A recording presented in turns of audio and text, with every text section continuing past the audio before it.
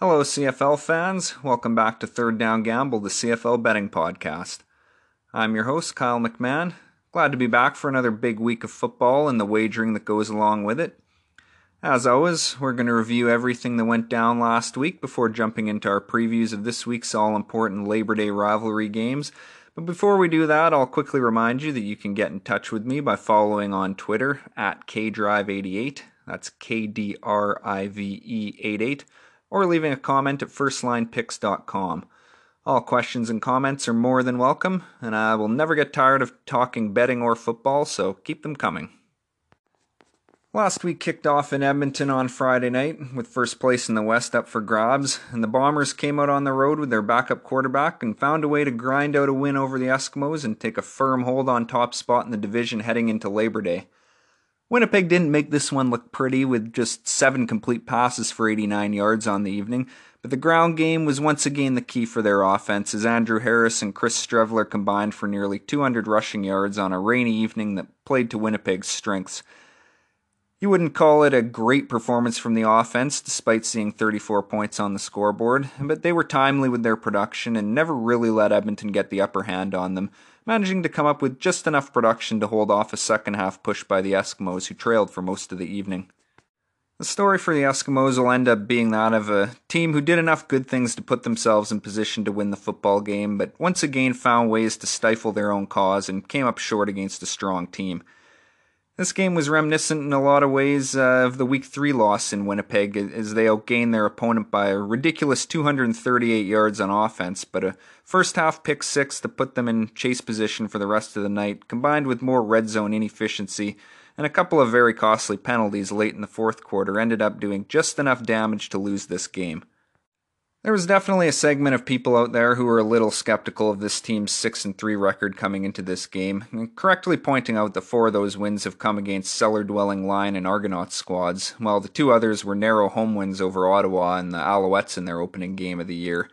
I was willing to give them the benefit of the doubt, considering the losses to Calgary and Winnipeg had largely been the product of preventable errors, but another failure to get over on a strong opponent definitely lends more credibility to those who've cast doubt on their legitimacy as a Grey Cup contender, and the pressure on them heading into the Labor Day series with Calgary has been increased after losing this crucial swing game. It's not often that a team's defensive performance can largely be boiled down to the efforts of a single player, but if it's possible for a defensive player to carry his team to victory in the CFL, we saw Willie Jefferson do it on the Winnipeg defensive line. This guy was everywhere all night, deflecting the pass that Marcus Rios intercepted and took the distance, forcing a Trevor Harris fumble, and making a spectacular play on the hands team to prevent Edmonton from making what would have been a crucial onside kick recovery. Willie's been in the league for a handful of years now, and he was always an effective player, but he's found a way to turn things up a notch this year and starting to get some mentions in Defensive Player of the Year discussions.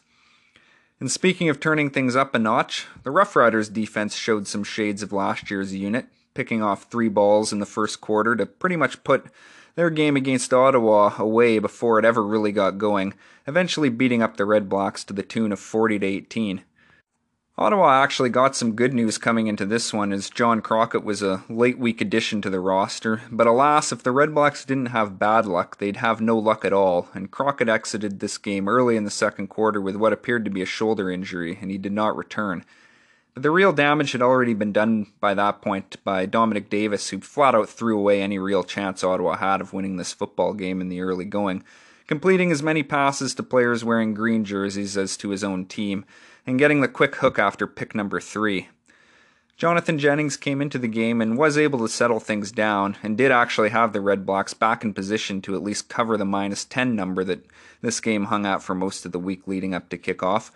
But overall, there was still not very much to get excited about on offense, which graded out at a pitiful 36% success rate and really achieved very little outside of the 75-yard touchdown strike to Dominic Rhymes shortly before halftime.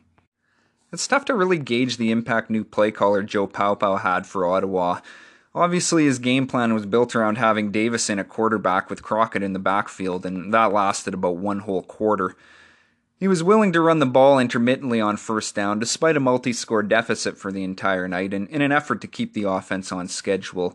Unfortunately, they were completely ineffective in doing so, with the Riders' defense stuffing Greg Morris repeatedly, who got inserted at halfback after Crockett went down. I think they got a little conservative in the second half with some of the calls, but you have to consider that the Riders' defense was playing to prevent the big play at that point. And with the effectiveness of the front four, they were able to drop linebackers into coverage on passing downs, and they just ate Ottawa up in those situations, successfully defensing 15 out of 20 second down passing attempts. Offensively, Cody Fajardo took full advantage of the early turnovers and short fields to quickly put this game all but out of reach. They didn't really do anything spectacular out there, but they were effective and efficient and did more than enough to win with the helping hand the defense provided. More mistake-free football from Fajardo, who's looking a lot more like a seasoned veteran back there than a guy with just half a season as a starter under his belt. And it's looking more and more like the Toronto Argonauts have continued a recent trend of supplying other franchises with starting quarterbacks. If you'll remember, Zach Collaros and Trevor Harris both came into the league in the Argos organization and went on to star with Hamilton and Ottawa respectively before ever really getting a look there. To be fair, those guys weren't beating Ricky Ray out for a job, but you've got to bang your head in frustration if you're an Argonauts fan, knowing that you had Fajardo waiting in the wings for an opportunity that he never did get there, while James Franklin looks to be at risk of having his career fizzle out and McLeod Bethel Thompson continues to be hit and miss. Second half of the Saturday doubleheader took us out to Vancouver, where the Lions put up a good fight. A little too good of a fight for some of us, unfortunately, but ultimately came up short with a 13-10 defeat at the hands of the Hamilton Tiger Cats. The market was split on this game, with BC backers coming out ahead after a Lions touchdown with just 31 seconds remaining, and the ensuing convert snuck them inside the 3.5 number. You may recall me stating last week that buying half points in relation to the key number of 3 is the one spot where I think it's sometimes worthwhile to do so, and lo and behold, buying your way past the hook on the Hamilton side at least produced a push rather than a loss. A bit of an odd game here with neither offense doing great things, though a 13-10 final probably overstates that a little. Hamilton was able to move the ball fairly effectively on first downs, but executed poorly in a lot of second and manageable situations, converting on just 7 of 19 second down pass attempts. I'm not really sure why there was such a reluctance to run against the Lions defense that's been getting gashed along the ground for weeks, but it nearly ended up costing them on a night where Dane Evans barely missed on a number of throws, but missed nonetheless, and sent the punt team out onto the field more often than they would have liked. The BC defense came to play, though. You've got to give those guys some credit for the game they had, managing to keep it within sight as their offense once again failed to get it done. This unit has actually looked pretty solid over the last 2 games, and the one thing that has broke right for the Lions this year is that they've managed to avoid injuries on this side of the ball for the most part. Their depth was a concern coming into the season. Fortunately for them, it hasn't needed to be tested yet. So we'll see if that continuity is able to pay any dividends moving into the second half of the season. But offensively, it was another fire drill along the line, and what's become a real talking point across the CFL. 7 sacks given up in this one, the majority of those with 4-man pressure, and regardless of the shuffling that's taken place, this Lions offensive line just doesn't seem to have any answers right now, and I'd almost say they're getting worse if that's possible. Once again, the Lions made enough positive plays on first down that it actually would be an acceptable production in isolation, but the extreme amount of negative plays undoes it and then some. No in-passing situations were a complete disaster, as they usually are when your protection is non-existent, and as usual, we're all left wondering why a run game that was picking up decent chunks quite regularly when given the chance wasn't utilized more often. When your quarterback is getting outright sacked on 1 out of 5 dropbacks and pressured on plenty of others, passing the ball 40 times just doesn't strike me as a great idea. BC's run-pass distribution on standard downs was nearly a 50-50 split 2 weeks ago against this same Tiger Cats team, and they put 35 points on the board. And drifting back into the problematic 70-30 split for this game produced predictable results as far as I'm concerned. Not the most attractive of wins for Hamilton, but they've made hay against the teams they needed to before the schedule toughens up for them after Labor Day, and they're very well positioned at 8-2 heading into the Labor Day Classic this weekend. Their opponent in that clash will of course be the Toronto Argonauts, who let a game they desperately needed to win slip away on Sunday, falling 28-22 to the Montreal Alouettes after failing to punch it in from the 3-yard line after a 97-yard drive on the final possession put them in position to steal a late win. As predicted here last week, the Argos indeed came out throwing early and often, and they carved the Alouettes up for over 450 yards through the air, but bad execution at a couple critical moments meant it was all for naught in the end. McLeod Bethel Thompson operated quickly and by and large effectively, and while the time of possession was fairly close, Toronto ran significantly more offensive plays than the Alouettes did. It's hard to believe they only managed to score 6 points in the second half, but Montreal was able to stop the bleeding, and it's reassuring to see Bob Slowick's defense make the adjustments they needed to in the second half. This defense had been trending in the wrong direction for about 3.5 quarters of gameplay, but they got the helping hand they needed with a very costly Argos fumble very late in the first half, just as the Boatmen were looking like they were going to put the game out of reach at 1st and goal on the 5-yard line. And they were able to, do enough good things the rest of the way to get the victory in the end. The Montreal offense was barely treading water in the first half of this game as well, but they turned the game around on the first play from scrimmage in the second half as Vernon Adams connected with Eugene Lewis, and in the course of about 1 minute of actual gameplay, the score went from looking like it was going to be a 17-point Toronto lead to just a 3-point lead. It was really 3 big plays that spoiled things for a Toronto defense that probably had this Owls offense otherwise looking as ordinary as they've looked all year under Adams. But true to form, Kahari Jones managed this game extremely well on first downs and kept the Owls out of 2nd and long. Montreal's only had to deal with 2nd and 8 or more on 17 out of 48 second down snaps over their last 2 games. And if you stay on schedule and keep your options open on second down calls, you give yourself enough opportunities that eventually those explosive plays are going to present themselves, and they ended up hitting on 5 passes of 25-plus yards, with 3 of those being touchdowns, and that's what ultimately let them win a game they probably got outplayed in, all things considered. From a competitive balance standpoint, this was a disappointing set of results, in the sense that the 6 playoff teams have pretty much been decided by Labor Day. At 1-9, BC could run the table and potentially still not move out of 5th place, so safe to say the final nail has been driven into their coffin. Toronto could have been within 4 points of a playoff spot and certainly planted a seed of doubt if they'd been able to find a way to win on Sunday, but this loss pretty well ends any realistic hope of a second half rally to the playoffs for them. And Ottawa is still breathing at 3-7, but they've got a lot of work to do.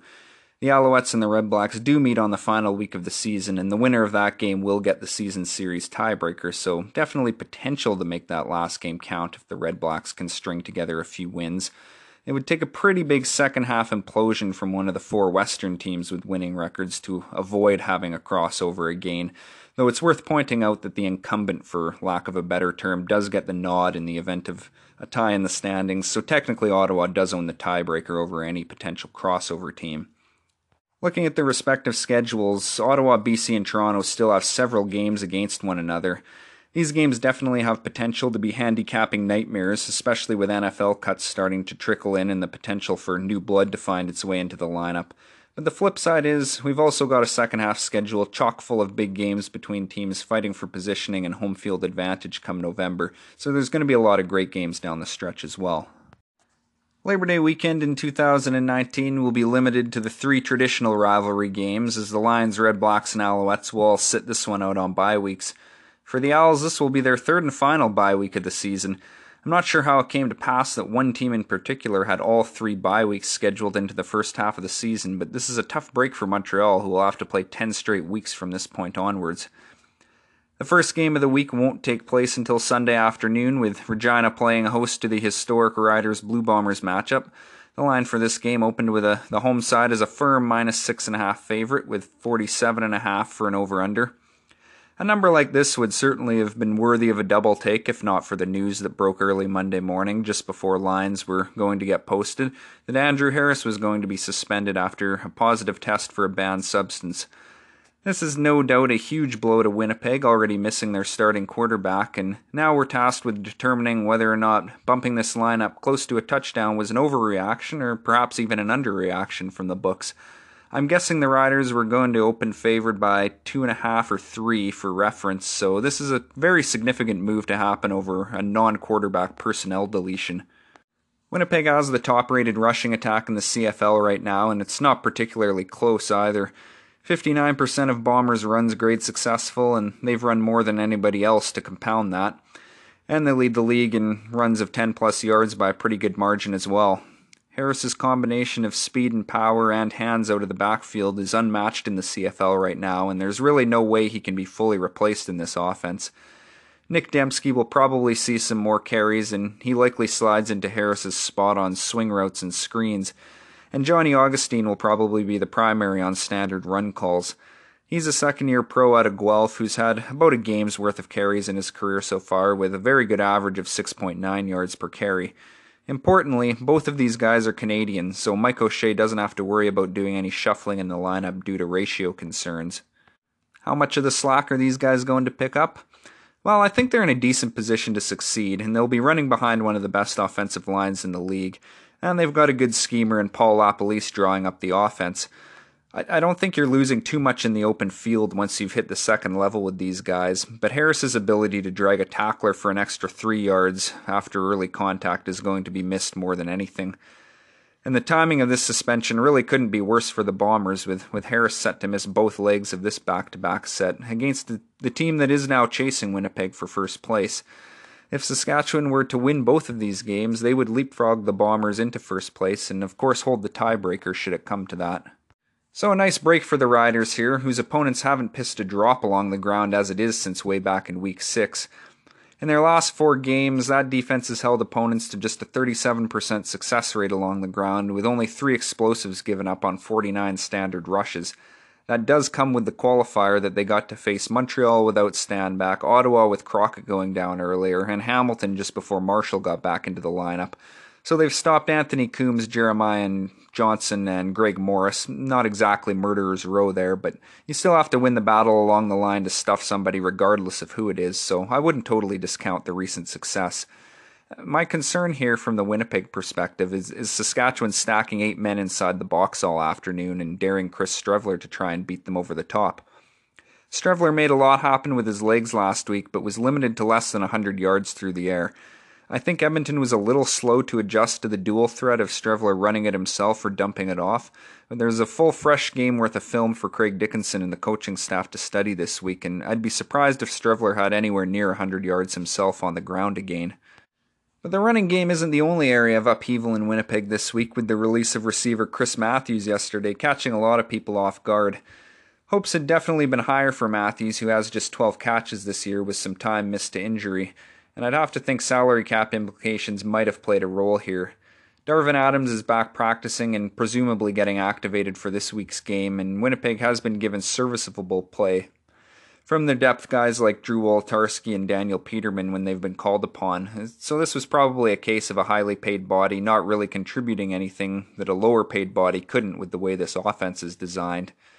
On the other side of the ball, this will be the Winnipeg defensive line's first foray into battle against a quarterback with Cody Fajardo's mobility, so this is going to be an interesting test. This defense has probably been the most consistent in the CFL this year, and they managed to get the job done against Edmonton, at least on the scoreboard, despite the alarming number of explosive plays given up.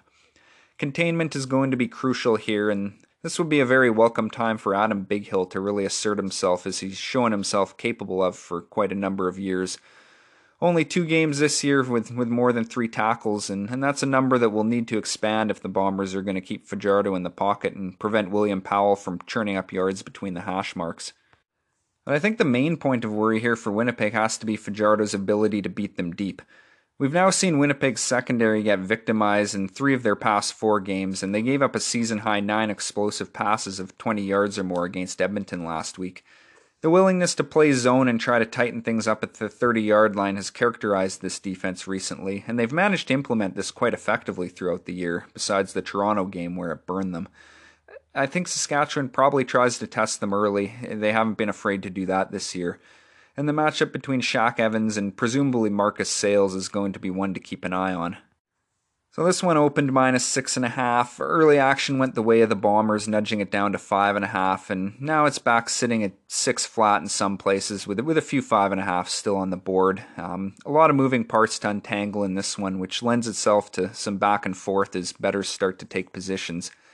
Saskatchewan had a pretty easy schedule up to this point when you take into account the situation their opponent has found themselves in terms of injury. So it's hard to fully grasp just where exactly this team stands in relation to the other Western teams who've all played each other in recent weeks.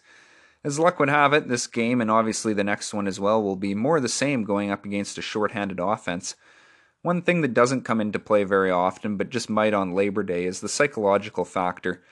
Mosaic Stadium is loud and hostile, and that's always amplified for this game, and it's a game where the Blue Bombers have seldom been successful throughout history. There's always been that underlying sense on Labor Day that the Riders were in the Bombers' heads even in years where Winnipeg has rolled in there with the better team.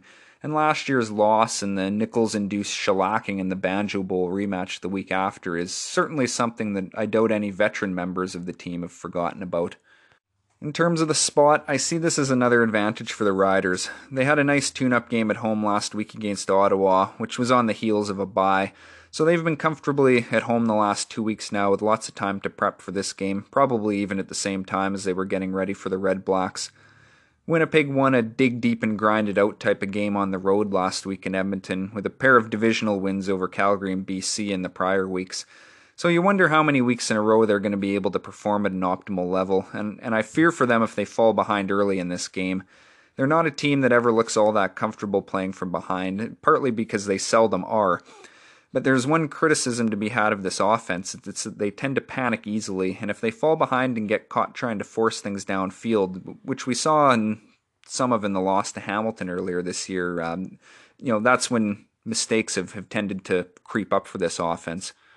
I can't help but think Saskatchewan comes out swinging in this one, trying to ride the momentum of the crowd, and if they're successful early, I could see this turning into a situation where mentally Winnipeg falls into a regroup and get them next week line of thinking.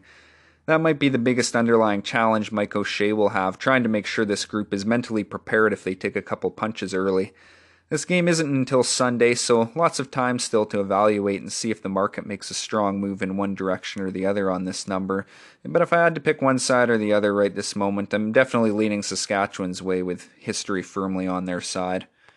Total-wise, I think if you can get a competent offensive performance out of Chris Streveler, this game should make its way over the 48 points that it currently sits at. Both of these teams operate effectively in the red zone, and the return games are both potent. We haven't seen a kickoff go the distance for a couple of weeks now, which is an eternity by this year's standards, and Janarian Grant, Lucky Whitehead, Marcus Thigpen, and Luchez Purify are four men fully capable of reversing that trend. With such a boisterous crowd, don't be shocked if we see a couple borderline penalty calls from the 30,000 plus referees in the stands to extend a drive, or the subsequent makeup calls the other way either, so that's one small factor that might not normally come into play. Toronto heads down the highway to Hamilton for the annual Labor Day rivalry game, and with these teams at opposite ends of the standings, the Tiger Cats have opened as -13 favorites, with the total set just a touch over 50 at the moment. This will be another tough opponent on the road for the Argonauts, who will now have played games at Hamilton, Edmonton, Calgary, Winnipeg, and Saskatchewan. But if Toronto is going to have any hope at all of making a second half push to at least make things interesting, it has to start on Monday. If there's any reason for optimism right now, it's the fact that Toronto has looked pretty effective on offense for 3 straight games now, and while there's still turnover and red zone efficiency issues to sort out, McLeod Bethel-Thompson is looking as good as he has up to any point in his career right now, and they're at least giving themselves a chance in these football games. Running back James Wilder was again a late scratch for Sunday's game, and the Brandon Burks-Chris Rainey duo looked very effective, grading 73% successful on 15 carries. Toronto's effectiveness on offense this year in terms of scoring points has been very closely tied to the efficiency of their run game, and it looks like Jacques Delaney might have finally figured this out as well. The Hamilton defense has been surprisingly volatile in terms of their ability to stop the run this year, grading out at a 46% defensive success rate, which is below average, but they've really been up and down in achieving that. BC of all teams was having their way with this defensive front until John White got dinged up last game, which was a trend in the previous game between those teams, so recent form hasn't been great. The Ticats haven't officially put Ted Laurent or Adrian Tracy on the injured list, but neither played last week, and in the case of Tracy, who got injured in warm-up, I'd be surprised if we saw him out there this week based on how things looked with a possible arm or shoulder injury. We should have a roster announcement sometime on Saturday, I would think, so those are 2 names to watch for. If the Argonauts are able to establish the run, it goes without saying that the passing game is going to be better for it. This offensive line has been on the leaky side this year, and Hamilton likes to bring pressure. If they can hold up, Bethel-Thompson should have options downfield, and he's had this passing game humming along lately, with over 1/3 of his passing attempts going for 10-plus yards over the last 3 weeks. But we saw what the Tiger Cats blitz packages can do in the first meeting of the season between these teams, where the Argonaut offensive line got ragdolled. This is certainly a more battle-tested group at this point, and their ability to at least tread water against Edmonton 2 weeks ago is possibly an indicator that they can hang in there in this one, but it's imperative that they force Orlando Steinauer to respect the possibility of a run on Standard Downs to keep the heat dialed down. This will be the first Labor Day Classic as a starter for Dane Evans, who got the all-important win last week, but had a fairly forgettable performance in doing so. I don't think they called a particularly good game on offense, and I almost got the sense that there was a bit of a lack of respect for the opposing defense with the way they went about their business in that one. The number of downfield shots Hamilton took in second and manageable situations struck me as a bit odd, considering A, how solid Cameron Marshall's play has been since he came off the injured list, and B, how porous the Lions have been against the run. There seemed to be a let's just catch them with a couple deep ones and put this thing to bed vibe watching them, and it ended up being a game the Tiger Cats probably lose if they don't end up coming up with a couple end zone interceptions on defense to take BC points off the board. They can't afford to try the same thing against Toronto, who appears to have an offense capable of punishing their mistakes at the moment. Their offensive line ran the Argonauts over the first time these teams met, and pretty much anyone who has made a commitment to running the ball has had success against this defense this year. It's tough to single out anyone as particularly problematic on the Argonauts defense right now, but they've seldom had anyone step up with a big play either this year. There's been way too many guys just out there occupying space and hoping somebody runs into them, and Marshall is a running back who can break tackles and run right over you if he needs to, and he should feature prominently in this offense. Dane Evans needs to clean up the interceptions, plain and simple. With Brandon Banks, Braylon Addison, and now Jalen Acklin in there as bona fide playmakers at receiver, he can afford to put balls in tighter spots if that means putting them where only his receiver can get his hands on it, because this is a group that can make the tough catches.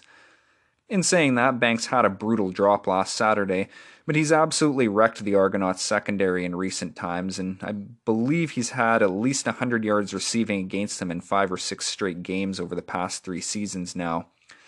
So, going up against a secondary that continues to bleed yardage like no other, I'd definitely bet on a big performance out of Banks on Monday. This game has seen most of the early money coming in on Toronto, not surprising at such a big number, and we're now down sitting at 11 or 11.5 in most shops.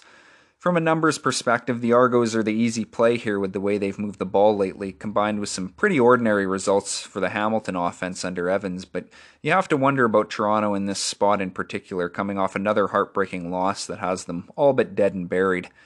The way Hamilton completely dominated both lines of scrimmage in the first meeting is probably my biggest hang-up when it comes to backing the Argos, but the way Hamilton struggled relatively speaking in their 2 narrow victories over the down-and-out Lions, and the way they let Ottawa hang around 2 weeks ago would definitely scare me off of double digits in this one. The 51.5 total does look somewhat appealing here if the weather holds up. Things can change in a hurry, but it does look like ideal weather for Monday in Hamilton, and the over is looking reasonably attractive at this number. The Tiger Cats' relative strength on defense and the inconsistency their offense has shown under Evans is definitely something that has to be weighed, but against a defense that continues to get ventilated regardless of what style the opposing offense tries to play, I'm confident Hamilton will put up points if they keep Cam Marshall involved and Dane Evans avoids red zone turnovers. Toronto's offense has enough things clicking right now that I think they should at least be able to match the explosiveness metrics that BC and Ottawa achieved in recent weeks against this Hamilton defense, and quick strikes for points could be something we see in this game, not dissimilar to what we saw out of Toronto and Montreal last week, in a game that would have easily gone over if not for the Argos crapping their pants inside the Owls' 5-yard line at the end of both halves. The second half of the Labor Day Classic will cap off the week, and the host Calgary Stampeders, fresh off a bye week, find themselves as -3.5 favorites over their northern rivals, the Edmonton Eskimos, a line that opened at 2.5, and we've seen the total move down to 48 after a 50.5 open. This has been a one-sided rivalry game for the better part of 15 years, and going off memory, I want to say Calgary has won about 9 out of the last 10 on Labor Day. So perhaps much like Winnipeg, Saskatchewan, you've got a case where the home team has a lot of history on their side, with the visitor coming in with a lot of recent heartbreaks in that stadium. The Eskimos have very few players that have been on the roster more than 2 or 3 years though, so maybe take this with a grain of salt, but I still wouldn't throw the psychological aspect of this game completely out the window.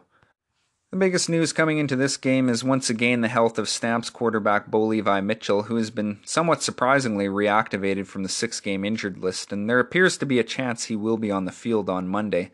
I say surprising since the Stamps sent him back to the 6th game just 2 weeks ago, and there was the sense that this could be a season-threatening injury at that point. I believe the rules regarding the 6-game injured list still allow teams to bring back 2 players per season early, so the Stamps aren't going to be hurt by this other than losing the ability to do it later in the season if they need to with somebody else. Evidently, they must be pretty tight up against the salary cap, is the only reason I can see to send Bo to the 6th game as opposed to having him just spend a week or 2 on the 1 game, is that players on the 6th game don't count against the cap. But in keeping with the way I felt 2 weeks ago when it was uncertain who the Stampeders were going to start, I'm not sure it really makes a huge difference in this game in particular, with Nick Arbuckle continuing to provide solid play and Bo presumably needing a week or 2 to get back up to speed, even when he does return to the field. I think reading between the lines, Bo wants to get back out there, and if the decision was his to make, he'll be back on the field for this game. Dave Dickinson and John Hufnagel, I think, want to wait until they're absolutely sure he's 100%, and it's going to come down to whether or not he can get through practices the rest of the week without any hint of being restricted in his ability to toss the football. From a strategic standpoint, I'd personally play Arbuckle on Monday and leave my options open for the rematch on Saturday. The reason for this being that if you go with Bo on Monday and his timing is off and the offense doesn't perform, you've painted yourself into a bit of a corner because you're obviously starting him again on Saturday regardless. And then you're dealing with a short turnaround and minimal practice and prep time heading into what would then be a must-win situation should you lose the first one. So I think I'd start Arbuckle and cross my fingers that he's got another good game in him and then make the switch for Saturday. But we'll see what unfolds over the weekend leading up to kickoff. It sounds like Kadeem Carey is also ready to get back into the lineup, and this would be a boon to Calgary's struggling run game. And unlike the Bo Levi situation where there's potential for some struggles in his first game back, Carey would probably be an instant upgrade assuming he's at full health. So definitely make note of his inclusion or absence from the lineup if you haven't yet placed any money on this game when the depth charts get released on Sunday. These teams met in Calgary just about exactly a month ago now, a game that ended in a 24-18 Stampeders victory. Metrically, Edmonton was the better team in terms of offense and defense, and it really came down to a special teams debacle for them to lose that game. But in the ensuing weeks, some cracks have definitely started to form for a defense that looks to be drifting back to the pack a little bit after running red hot for the first 6 or 7 weeks of the season. The heavy pressure from the defensive line is still getting there for the most part, but teams seem to have figured out where the gaps in coverage are forming when they bring extra blitzers, and they're finding ways to pick up chunks of yardage much more regularly than they previously were. Calgary likes to stretch the field on offense and look for the home run ball, and Edmonton is going to need to run a tighter ship in coverage than they have recently to avoid getting burned by this. There was no indication from Coach Moss in his Thursday presser that he was going to make any personnel changes in the secondary, so assume the status quo, but I can't say I'm in agreement with continuing to scratch Taekwon Glass in favor of Money Hunter, who took another boneheaded penalty last game that cost them a crucial 15 yards late in the fourth quarter. Glass was looking like a defensive rookie of the year type candidate, and one wonders just how many more chances Hunter is going to get, as discipline has always been an ongoing issue for him. Offensively, Trevor Harris in this offense continued to move the ball pretty much at will between the 30-yard lines, but again lacked finish in a game where they significantly outgained their opponent. But in terms of overall efficiency, despite 500-some yards of total offense, this unit actually graded out at below 50% against Winnipeg. They hit on a ton of explosive pass plays, but unfortunately none of those found the end zone until there was almost no time left in the ball game. The term luck gets thrown around a lot when analyzing a team's performance from a betting perspective. Any coach or player will give you the usual line about creating your own luck or denying the existence of it in the first place, but make no mistake, luck absolutely plays a role in determining the outcome of a football game, and the efficiency metrics would tell you that Edmonton's been unlucky to only have a 6-4 record despite having the best combined offensive and defensive efficiency in the CFL through the first half of the season. But there comes a point where you start asking exactly how they found a way to lose 4 games, and it tends to be a lot of the same ongoing problems that have dogged this team for years. The Eskimos are the worst team in the league in third and short situations, and it's not even close, so even though Trevor Harris has done an exceptional job of protecting the football this year, the turnover margin remains quite modest due to all the turnovers on downs. 3rd and 1 or shorter should be routine, and it is for most teams. You wonder about what the thought process is to sending Harris out there to sneak it time and again, despite the number of times he's been stuffed. Other teams bring in their short yardage teams to run these plays, some of which include a change at quarterback. They've also tried to hand off in these situations a few times with generally disastrous results. CJ Gable isn't a guy who drags tacklers or picks up a lot of yards after contact, which doesn't make him an ideal back for these spots. So you think, at what point do you switch it up and perhaps use your veteran fullback Calvin McCarty to pick up those tough yards if you're going to insist on handing it off in 3rd and short? But in games that come down to the last 5 minutes of the 4th quarter, these are the types of errors that swing the balance one way or the other, and right now Edmonton is doing themselves no favors when it comes to small details at key points. How that ties into this number, still sitting at -3.5, is the crux of determining the right side in this one. I think we're helped here by having a pretty good idea of what we're going to get out of the Stampeders. This coaching staff never fails to show up prepared for a big game, be it Labor Day or otherwise, and it's no stretch to think that Dave Dickinson's guile is likely going to be worth a field goal when the dust settles. Offensively, they've shown up all year while failing to light it up. Not a great game the first time they faced the Eskimos, but still another game where they got a drive when they needed a drive and found a way. Their efficiency rating has ebbed and flowed from game to game, but the production on the scoreboard has been very consistent, landing between 23 and 28 points, if you look past overtime in almost all of their games. With that in mind, for me it comes down to whether or not Edmonton finds it in themselves to deliver a game where they don't take points off the scoreboard with unforced errors. The Calgary defense hadn't given up a single play of 30 yards or more until the second half of that game against the Eskimos, and since then they've looked beatable downfield. I have to think the Eskimos don't wait until the 3rd quarter to attempt to pass over 10 yards this time around, but this offense has only graded out over 50% in a single road game so far this year, and that was at Toronto. They also continue to get very little out of their return game. Christian Jones has definitely been an upgrade on Martese Jackson, but there was only one direction for that unit to go, so they're still only at a point where returns aren't an outright negative. One thing that will be different this time around is having a healthy Greg Ellingson and DeVaris Daniels in the receiving corps. Between these two and Ricky Collins, who continues to be the surprise lead leaguer in receiving yards, this is a potent group of receivers who haven't all been healthy at the same time this year up until very recently. I think 3 is probably the right number in this game. There's no reason to think this game won't be close, and Calgary has earned the benefit of the doubt right now to be favored by the field goal. The Eskimos find themselves at a crossroads here. It's tough to look at a back-to-back set and say you need to win both of them, but with the Stampeders taking the first matchup, a split would leave the Eskimos in a tight spot, just half a game up on the Stamps, who would hold the tiebreaker as well. Much like the Winnipeg-Saskatchewan matchup, it's just too difficult to trust the seldom victorious Eskimos to come up with a win here until they prove they can get it done in a close game against an elite club. I don't think I like Calgary with the hook.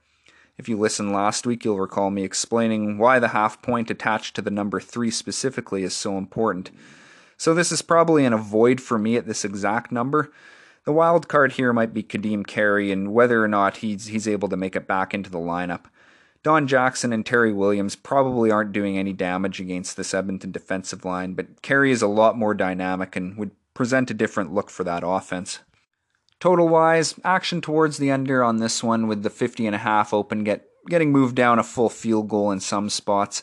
If you're into long-term trends, which don't typically have predictive value in football where the rosters turn over so often, Labor Day tends to be on the lower scoring side between these two, with the offensive fireworks usually taking place in the rematch a few days later.